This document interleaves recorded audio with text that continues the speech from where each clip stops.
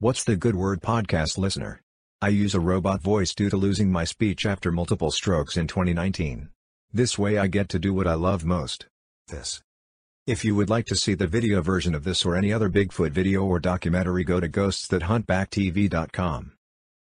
In 1676 a possessed nun wrote a message from the devil. Now the chilling letter has been translated. Upon awakening from her demonic reverie, so the legend goes, Sister Maria Crocifissa della Concezione found herself soaked in ink. A bizarre letter had apparently come into her possession during the night, and it was scrawled with inscrutable glyphs. Adding to the mystery, it seems that the nun claimed Satan himself had written the message, and yet no one was able to understand it. The island of Sicily, where Sister Maria had taken spiritual refuge, is a place of deep-rooted Christian traditions. Indeed, St. Paul is said to have preached there nearly 2 millennia ago. But where there is Christ, arguably there is Satan, for the eternal struggle between good and evil is a fundamental tenet of Christian doctrine. Born in 1645, Isabella Tomasi was 15 years old when she joined a Benedictine convent in the Sicilian town of Palma di Montechiaro. There, she was baptized and renamed Maria Crocifissa della Concezione. The Benedictine order traditionally teaches work, peace and prayer. But for all her toil and devotion, Sister Maria did not seem to be at peace. In fact, she professed to be possessed by the devil himself. And whether or not the devil exists, Sister Maria did indeed appear to be a conduit for fiery torment. When approaching the convent altar, she would repeatedly shriek and lose consciousness. Apparently convinced that Satan was trying to turn her towards evil, the nun seemed to be racked with inner conflict. Then one day in 1676 the devil took control of the nun's body, or so she claimed, and authored a diabolical letter. The note did not use a familiar language, though, nor even a recognizable alphabet. Instead, its mysterious glyphs seemed to resemble a jumble of archaic letters and occult symbols. Yet it wasn't the first time that Satan had apparently called it a convent. In 1632, around half a year after the onset of a devastating plague epidemic, a group of 17 nuns were sealed within the walls of an Ursuline convent in Loudun, France. Then, they started to behave irrationally. To begin with, several nuns reported having visions. Then the women started acting in bizarre and inexplicable ways. They cursed, shouted and even barked, drawing a sizable audience of onlookers as a result. And with controversy now swirling in Loudun, as well as the convent chaplain's conviction that the nuns were possessed by Satan, church authorities launched an investigation. According to the findings, however, local holy man Father Urban Grandier was responsible for the shocking scenes at the convent. Apparently, Grandier was a dangerous sorcerer who'd forged a diabolical contract with Lucifer, cast dark spells and conjured wicked spirits that had possessed the Ursuline nuns. In 1634 a trial was therefore conducted, and the cleric was summarily judged to be guilty. Grandier's sentence proclaimed, "We have ordered Urban Grandier duly tried and convicted of the crimes of magic, maleficia and of causing demoniacal possession of several Ursuline nuns. He is to be taken to the public square, and fastened to a stake on a scaffold, and there be burned alive, and his ashes scattered to the wind." But, of course, the execution of Grandier did nothing to halt subsequent reports of possessions. Meanwhile, years later in Sicily, the letter penned by the hand of Sister Maria Crocifissa della Concezione was so cryptic as to be practically indecipherable. Her fellow nuns took her claims seriously, however, and placed the item on public display. And over the ensuing centuries, many code breakers tried to crack the supposedly satanic language, although it wasn't until 2017 that anyone made any real progress. Yes, in that year, a team of computer scientists based at the Ludum Science Center in Catania managed to break the code. Founded in 1969, the privately funded institution routinely collaborates with a variety of educational and research organizations. And in this case, it seems, the group went to some shadowy places in the name of unraveling the truth. In fact, the scientists only managed to decipher Sister Maria's letter with the help of a powerful, and highly controlled, decryption program. This software is used by governments and doesn't appear to be widely available, leading the team to source it from the dark web, the hidden part of the internet that, among other things, trades in contraband. The scientists thought that Sister Maria had perhaps created the code by using a blend of existing alphabets. And thanks to her years of exposure to religious scripture, the nun was indeed a skilled linguist with knowledge of both ancient and modern languages. So it was, then, that the experts' hypothesis proved to be correct. We heard about the software, which we believe is used by intelligence services for code breaking. Danielle Abate, the team's leader, told British newspaper The Times in 2017. We primed the software with ancient Greek, Arabic, the runic alphabet and Latin to unscramble some of the letters and show that it really is devilish. The team did, moreover, manage to crack a portion of the note, 15 lines of it to be exact, although much of it was muddled and incoherent.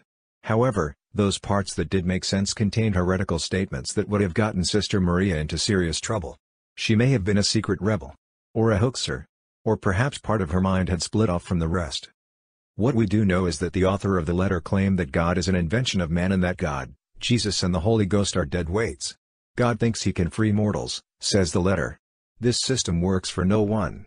And in what appears to be a reference to the mythological river that supposedly lies on the edge of the underworld, another sentence reads, "Perhaps now, Styx is certain."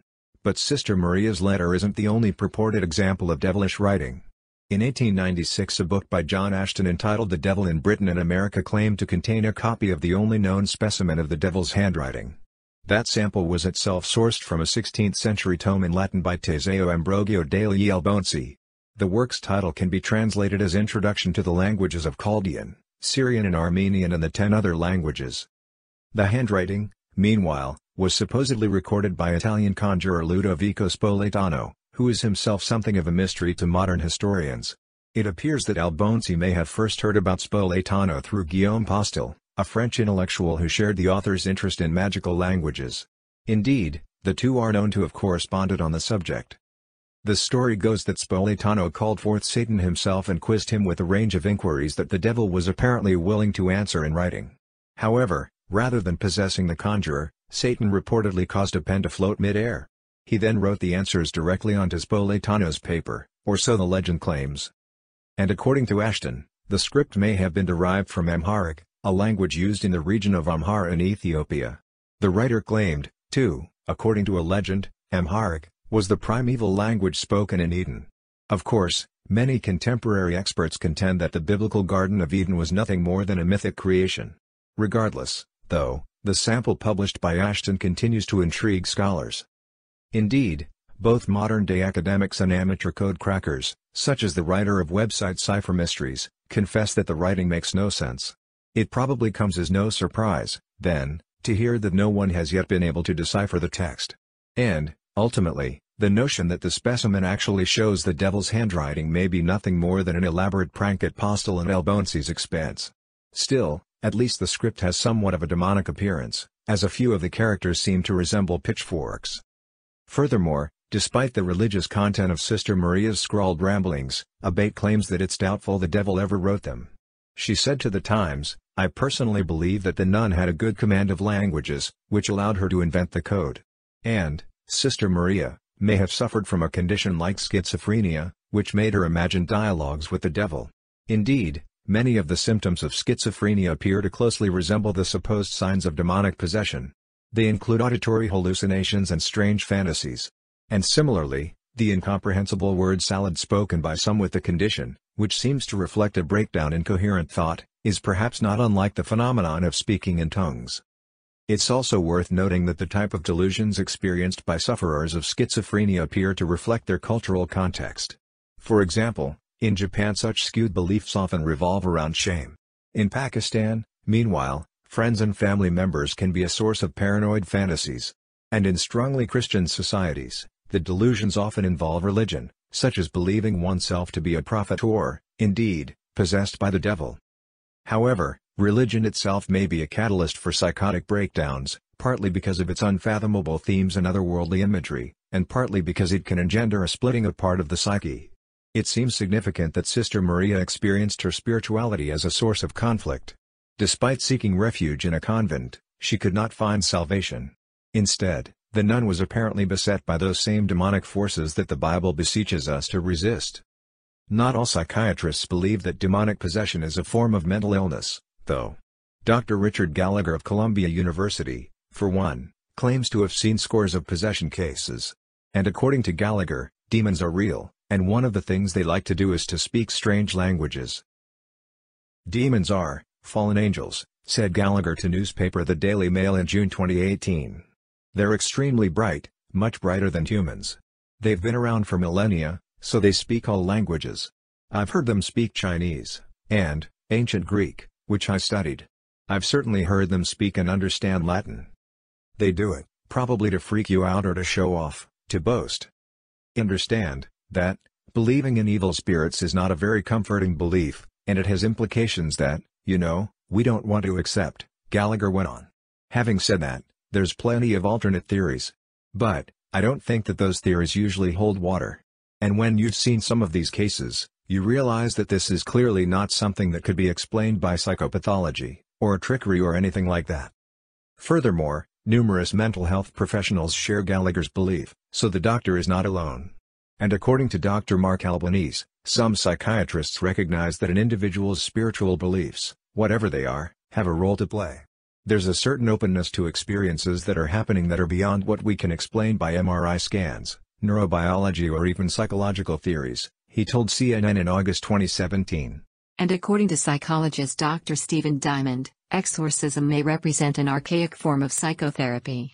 He asserts, for example, that Jesus Christ was reported to have cast out demons inhabiting sick individuals. In addition, one of the pioneering figures of Western medicine, Hippocrates, was himself an exorcist. The practice of exorcism itself, moreover, has a long and diverse history that spans many religions across the world. In an article published by the website Psychology Today in 2012, Diamond even wrote about the similarities between psychotherapy and exorcisms. The expert explained, psychotherapy, like exorcism, commonly consists of a prolonged, pitched, demanding, soul-wrenching, sometimes tedious bitter battle royale with the patient's diabolically obdurate emotional demons. This is, at times waged over the course of years or even decades rather than weeks or months, and not necessarily always with consummate success. Diamond added, the main difference between psychotherapy and exorcism is that modern psychotherapy is typically a secular treatment for figurative, metaphorical demons-mental, emotional or psychological traumas, memories or complexes whereas exorcism takes the existence of demons quite literally. Doing so can have certain advantages in treating patients who believe in the devil, demons and exorcism, if for no other reason than the extremely impressive power of suggestion. And the belief in demonic possession continues to be relatively widespread in some societies. In July 2018, for example, a passenger on a packed metro train in Mexico City filmed an impromptu exorcism taking place in full view of commuters. Watched more than 1 million times, the clip shows a well-dressed man appearing to beseech Jesus Christ, while a woman, who is allegedly possessed, screeches the word devil. At one point, the man says, "In the name of Jesus, leave. You need to leave in the name of Jesus. You need to go." But while the woman initially appears to submit, she then commences to attack him with a large umbrella. And according to media sources from the area, such bizarre sights are not unheard of on the city's metro trains. What's more, religious convictions are sometimes so vivid and deeply held that they beget moral panic. In September 2019, for instance, St. Edward Catholic School in Nashville purged its library of Harry Potter books upon the say-so of the school pastor, who had apparently been advised by a number of exorcists. Explaining his actions, Reverend Anne-Marie Hill contacted the parents of the school's students, writing, "The Harry Potter books present magic as both good and evil, which is not true but in fact a clever deception. The curses and spells used in the books are actual curses and spells which could, when read by a human being, risk conjuring evil spirits into the presence of the person reading the text." But in situations where moral panic hinders rational action, the consequences can be tragic. In London in 2016, for instance, the possession of 26-year-old Kennedy Ife started with a sore throat and sleeping problems. Ife's condition worsened, however, as he became delusional and agitated and claimed to have a serpent inside him. According to subsequent court testimony from one of his brothers, he also started to behave aggressively. Allegedly, Ife's family, who are said to have been charismatic Christians, went on to hide all the kitchen knives and restrain the 26-year-old using handcuffs and rope. The relatives then supposedly attempted a home exorcism, but their cure was ineffective. Reportedly, Ife's breathing became labored, and he started to moan of feeling dehydrated. And, tragically, the young man would eventually die, with his brother's attempts to perform a ritualistic resurrection ultimately being to no avail. Naturally, then, the belief in demonic possession persists to this day, so much so, in fact, that the Roman Catholic Church is purportedly endeavoring to train a new generation of exorcists. Some Protestant churches, too, have taken to casting demons in a self-proclaimed spiritual battle against the forces of darkness. But do their efforts represent anything more than a theatrical, and potentially damaging, form of psychotherapy? Equally, in 17th-century Sicily, and so hundreds of years before the birth of Freud and modern psychiatry, could the experiences of Sister Maria, the nuns of Loudun and countless others have been described in any other terms than metaphysical? Whatever the reality, the so-called Devil's Letter that Sister Maria penned is weird enough to keep us guessing even today. And sometimes it's the gray areas between fact and fiction that offer the most intrigue. But arguably no nun's story is as intriguing as that of Saint Bernadette. You see, although the French woman has been dead for 140 years, there's something strange about her corpse. It's said, in fact, that her body remains eerily the same as it was on the day that she died. The year is 1909, and it's been 30 years since the death of Bernadette Soubirous, a simple but pious girl from a small town in France. Doctors are preparing to perform the first exhumation of her body. And in normal circumstances, the medics might expect to find some degree of natural decomposition. But Bernadette was no ordinary person. As a teenager in Lourdes, Bernadette became notorious for apparently experiencing visions of the Virgin Mary. Wanting to escape the attention, however, she lived out the rest of her days humbly at a Catholic convent in Nevers, France. Yet Bernadette's life was blighted by ill health. And the Frenchwoman passed away at the young age of 35 after a prolonged battle with tuberculosis. So, when experts came to dig up Bernadette's body in 1909, they were searching for evidence that might explain the supposed divine encounters that had brought her fame as a young woman. And as the team carefully prized the stone slab off her tomb and cracked open the coffin, they were met by an eerie sight. You see, 3 decades after Bernadette's death, her body remained mysteriously intact. Saint Bernadette entered the world as Marie Bernard Soubirous on January 7, 1844. She was born in the French town of Lourdes, near the Pyrenees Mountains, along with 8 brothers and sisters. Bernadette's father, François, worked at a mill, while her mother, Louise, did laundry for a living. And it's safe to say that the family suffered their share of financial hardship. Meanwhile, on top of the poverty that Bernadette experienced, she was also beset with sickness.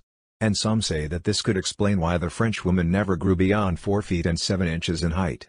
As a small child, Bernadette fell ill with cholera, and she was afflicted by acute breathing problems for the remainder of her existence. Bernadette's schooling was also affected in part by her frail health. Her reading and writing skills were poor, for instance, and she only had a limited grasp of French. Instead, Bernadette talked in Occitan, a tongue native to the Pyrenees region in which she lived. Now at some point in Bernadette's childhood, her family's fortune slumped so significantly that the 11 of them were forced to live together in a single underground room. And although they dwelt there rent-free thanks to a relative of Louise's, the conditions weren't ideal. The makeshift home had in fact once operated as a prison cell, and it was aptly nicknamed the dungeon. Meanwhile, in order to feed their many children, Bernadette's parents were forced to shoulder all manner of work. And for some time, Bernadette herself helped out her former wet nurse, Marie Legs, in the nearby village of Bardera. The girl was apparently taken on so that Marie could look after her, but accounts have it that she found herself caring for her former wet nurse's own brood and even ministering to her sheep, all without pay. Throughout Bernadette's struggles, however, she maintained a strong sense of religious devotion. When the Frenchwoman was chastised for failing to memorize her religious studies, for instance, she reportedly responded by saying, at least she would always know how to love the good God.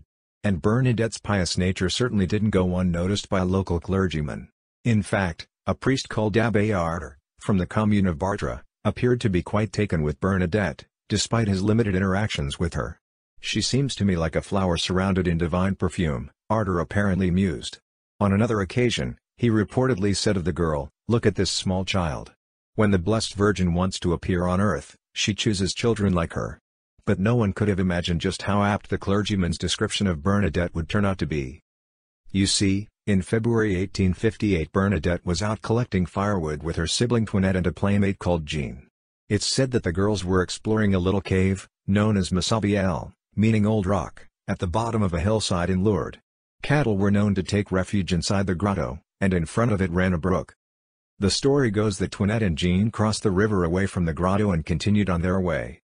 Bernadette, however, was apparently reluctant to do the same for fear of getting cold, so she searched for a drier route.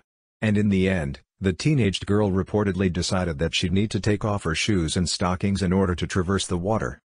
After Bernadette then sat down to remove her footwear, it seems she heard a noise that sounded like a gust of wind. Yet almost everything stayed eerily still. Apparently, the only thing that moved with the breeze was a wild rose inside the grotto. Bernadette also claimed that at this point, without warning, a figure appeared from the darkness of the cave. Later, Bernadette would describe the apparition as a beautiful young woman who was bathed in a sparkling light. The vision reportedly stretched its arms out towards Bernadette, too, perhaps signaling the Frenchwoman to come closer. And apparently, the figure was also carrying an ivory-colored rosary. According to a 1941 book by Franz Werfel, The Song of Bernadette, the teenaged girl initially felt alarmed by the vision. But something, it seems, compelled her to stay, and she found herself strangely enthralled by the figure. Then, Bernadette was moved to pull out her own rosary and pray. And it's said that when she stopped after around 15 minutes, the apparition suddenly vanished. Afterwards, Bernadette told her sister Toinette about her strange encounter with the mysterious vision. And although the teenaged girl apparently swore her sibling to silence, it seems that Toinette subsequently told their parents. So it was that word of the apparition in the cave soon spread throughout Lourdes. Little did Bernadette know, however, that this professed vision was not to be her last. In fact, she would reportedly experience 18 of them between the spring and summer of 1858. The second is said to have taken place on February 14 of that year, when Bernadette visited the cave again after church. And this time, according to reports, the teenaged girl went with her sister Marie and a number of acquaintances. The story goes that as soon as Bernadette arrived at the cave, she dropped to her knees, claiming that the figure had appeared once more. Yet while it's been reported that Bernadette entered a trance-like state, the other girls were apparently unaffected. Accounts also claim that when one of the group sprayed holy water into the darkness and another smashed a stone on the ground, the vision subsequently vanished. According to historian Therese Taylor, Bernadette returned to the grotto once again on February 18. And on this occasion, the strange figure apparently instructed the teenaged girl to visit the cave daily for 2 weeks. This period would eventually be referred to as La Quinzaine Sacrée, or the Holy Fortnight, and it was to define the rest of Bernadette's life. It's said that during one of these visits to the grotto, the figure asked Bernadette to quench her thirst from a spring and clean herself in its water. But there was no spring around. And so the story goes that Bernadette dug into the soil and uncovered a bubbling brook. The young woman then apparently took a drink from the water source, starting the tradition that would make Lourdes among the most important Catholic pilgrimage sites in the world. Before long, the spring that Bernadette is said to have uncovered was producing thousands of gallons of water each day. And it has continued to do so even during periods of little rainfall. Today, the spring is redirected into a reservoir that provides water for pilgrims to bathe in and drink, just as it's believed Bernadette did the same all those years ago. The discovery of the spring wasn't the last vision that Bernadette claimed to have experienced, though. And during the 7th reported manifestation, the young woman was apparently given an important task. You see, it seems that the apparition wanted the local clergyman to construct a chapel beside the grotto, a directive that Bernadette subsequently passed on to her family. Prior to this, Bernadette's parents had reportedly been a little ashamed by their daughter's tales and had even tried to prevent her from going to the cave. Yet some locals believed the teenaged girl, and these people were seemingly of the opinion that she'd seen the Virgin Mary. Bernadette herself hadn't yet confirmed this theory, however. Apparently, though, Bernadette did provide a thorough description of the apparition. According to Taylor's 2003 biography, Bernadette of Lourdes, Her Life, Death, and Visions, the young woman described the figure as a small young lady. She also reportedly claimed that the apparition was attired in a white shawl and a blue belt.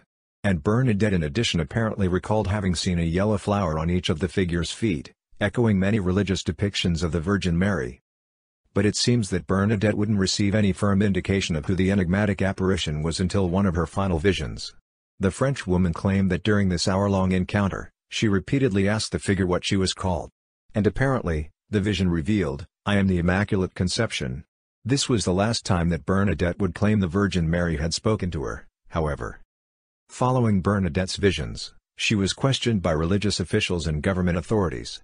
Yet her account never wavered. And in 1862 the church actually declared the teenaged girl's visions to have been real. What's more, the spring that Bernadette uncovered has, according to the Lourdes Medical Bureau, led to nearly 70 miraculous healings. Meanwhile, in the same year as Bernadette's professed visions, the mayor of Lourdes had requested that the water from the grotto be tested. And an expert had found that the spring, despite its raised mineral content, contained nothing that could have explained the verified cures. However, According to Bernadette, the secret ingredients behind the miracles were simply belief and worship. She reportedly said, "The water will have no virtue without faith." In the meantime, Bernadette's calls for the construction of a church at the cave led to various places of worship being built in Lourdes. The land closest to the grotto itself became known as the Sanctuary of Our Lady of Lourdes. And today the holy site attracts millions of devotees from across the globe each year. But while Lourdes thrived as a pilgrimage site following the visions, Bernadette herself was apparently eager to escape the exposure that they had brought her. As a result, she traveled over 400 miles from her hometown to live at a religious institute run by the Sisters of Charity of Nevers. And it was here that Bernadette finally grew to be literate. In 1866 Bernadette also became a novice nun. And she lived out the rest of her days in Nevers in solitude and prayer. According to reports, Bernadette was admired by those around her for her piety, warm-heartedness and keen humor, and these attributes were apparently untiring even in the face of continual illness and physical suffering.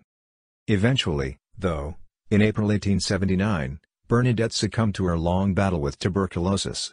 And yet although the nun had been in immense discomfort, she'd apparently continued to pray right up until her death. It's said that Bernadette's last words were thus, "Blessed Mary, Mother of God, pray for me. A poor sinner, a poor sinner." Bernadette's body was subsequently interred at the St. Gildard convent in Lurcy-le-Bourg, a commune not far from Nevers. However, the church dug up her body in 1909. And shockingly, despite the fact that Bernadette had been dead for 30 years, her remains were remarkably preserved. Even though the cross and rosary that lay in the coffin had both rusted, the corpse was practically free from signs of decay. According to Roman Catholicism, God allows for the remains of religiously significant individuals to avoid decomposition. A corpse that somehow resists this natural decay is referred to as incorrupt. And Catholics believe this to be an indicator that the owner of the body is a saint. Given Bernadette's professed divine visions, there may have been cause to suspect that she was deserving of this holy title. And this perhaps explains why her coffin was reopened. In any case, the inspection was carried out by physicians Dr. David and Dr. Jordan, who later testified that there had been no odor nor any visual indications of decay. In fact, a document that was signed by both doctors following their examination describes in great detail how Bernadette's remains lacked the expected signs of decomposition. The report comments on the body's perfectly preserved hands and fingernails, for instance, as well as its intact facial features. What's more, the nuns who had readied Bernadette's remains for entombment 3 decades prior claimed that she appeared the same as she had done back then. Now, in order to be considered officially incorruptible, a body must be well preserved in vigor and hue and appear almost living. There should be no signs of normal decomposition or odor, either, nor any clear explanation as to how this condition might be the case. And when it came to Bernadette, her remains certainly seemed to fit the bill. This wasn't the last time that Bernadette's remains were disturbed, mind you. Following the first exhumation, after which her body was washed and redressed before being returned to its resting place, the coffin was opened again in 1919. And just as before, there was apparently a distinct lack of odor. This time, however, the corpse's skin had undergone some discoloration, although it's likely that this had been caused by people touching it back in 1909. Meanwhile, the skin had become desiccated, and there was some evidence of mold. At this point, Dr. Comte, one of the experts performing the examination, removed a few parts of Bernadette's body in order to send them to Rome in anticipation of her being made a saint. Then, in 1925, the nun's remains were exhumed for a third and final time. And the corpse was subsequently transferred to a new resting place in Nevers Chapel of Saint Bernadette. Since then, Bernadette's body has been displayed in a glass casket. Wax molds are now in place over the face and hands in order to disguise the darkened color of the skin. And fascinatingly, in order to achieve a likeness, these coverings were created especially by a Parisian company, using photographs from when Bernadette was alive and an impression of her face. After being declared blessed in 1925, Bernadette was officially made a saint by Pope Pius XI on December 8, 1933. Her resting place in Nevers, meanwhile, continues to be a significant pilgrimage destination. And even 140 years after the famous nun's death, there is still no explanation as to why her body has remained so mysteriously unchanged, except, of course, by means of divine intervention.